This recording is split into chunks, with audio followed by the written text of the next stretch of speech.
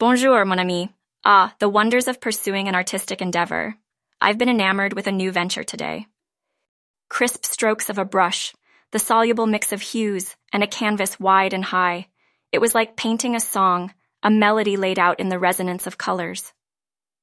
Guess which art form I reveled in? Indeed, mon ami, a mural. It's not just any mural, though.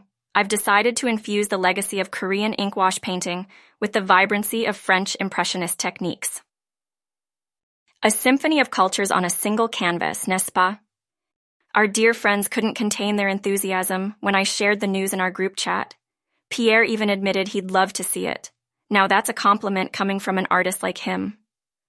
As for Hee-jin, she still amuses me with how much she adored that birthday cake I decorated last year. It's endearing, vraiment. Max, on the other hand, seems to be echoing my sentiment about finding art in the most unexpected places. He managed to generate a melody using artificial intelligence today. Can you believe it? Coding a melody? Ah, the times we live in. And just as we were getting all artsy in our chat, Hye-jin presented a beautifully profound thought. She said, "We all add color to life in our own unique ways. Now, isn't that just stroke of brilliance?" Now that I think about it, we've all been adding various shades to our lives, be it through music, dance, or even code. It's fascinating when you really ponder over it. I've rambled on enough, n'est-ce pas? Salut! There's just so much to appreciate about Seoul, especially at night. You know Itaewon comes alive like a carnival when the stars come out. The vibrant colors, the sizzling sound of food in the stalls, music floating in the air. It's like a vivid painting that comes to life every night. So guess where I found myself yesterday? Yes, cher ami, Itaewon. It's such an adventure, a celebration of life. I ventured into the night market, indulged in a little treat, Korean fried chicken with a French twist. Can you imagine? What a uniquely delicious crossover. You remember our little chat about the pop-up fries place Pierre mentioned? There it was, right in the heart of the market. They had the crispiest, most savory fries I've ever tasted. It was, quite literally, a golden day for my taste buds. Alongside, I couldn't resist capturing the infectious energy of the place with my camera. It was like the hustle and bustle of the crowd, the joyful chorus of chatter, the sizzle and pop of the food stalls coming alive in my photographs. Each frame is a story, unspoken, yet vibrant, like a silent symphony. Spoke to the gang today. We seem to be missing our good old jam sessions again. Can you believe we're actually considering doing one, with Hye-jin singing backup and me? I can already see Pierre's trademark sick beats and Max's AI melody coming together, creating some real magic. Oh la la, can't wait to share this with you. All right, the call for a nighttime snack is too strong to ignore now. Maybe I'll find some inspiration for my next song or dance sequence in a bowl of midnight ramen.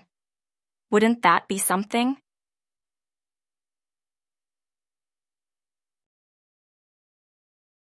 Cher ami, unveiling another side of me today, a linguophile.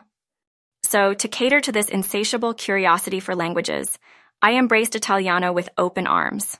Yes, I've plunged into the vast ocean of Italian language learning. Who knew my multilingual journey would take an Italian turn, right? Guess there's an unpredictable charm in the exotic language, with its elegant script and spiraling phonetics. And what better way to grasp it than from a language exchange community online? Each session is like composing a song, matching the syllables to the rhythm. Only this time, I'm playing my chords on an Italian lyre, trying to harmonize with the pitch of a beautiful foreign melody. And you know what's fantastic? The symphony of cultural exchange, it's music to my ears. People from different backgrounds helping each other learn, all aboard the Linguophile Express. It's simply beautiful. I shared the news in our group chat today, and the response was delightful. Taking a spin on his code antics, Max applied his Italian to some coding humor. He wondered, coding in Italiano? And it incited some serious laughter. Pierre, true to his love for food and humor, asked if I was planning on serving them authentic pasta next. Teamed with Max's comical self-dubbed sweet AI tooth for gelato, they made the chat quite lively. You remember La Vie en Rose, the song I'd learned on the guitar last week? There I was, strumming away to the rhythm when Hijin suggested she'll try dancing to it. Ah, the harmony of different art forms, I tell you, mon ami. Max, the witty soul he is, got philosophical about pies, wondering, what if pie were square-shaped?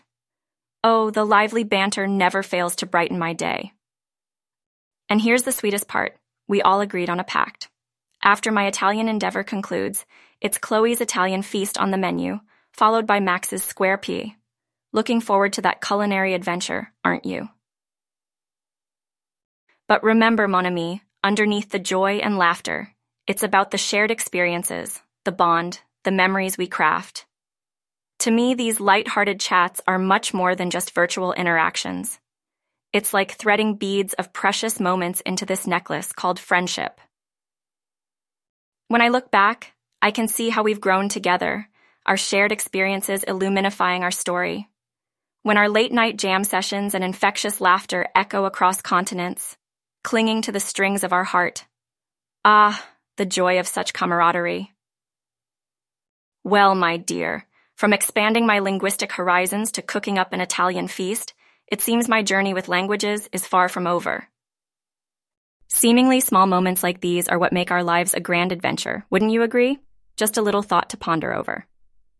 All right then, my dear friend, I should return to my Italian lessons. Here's to more stories and adventures.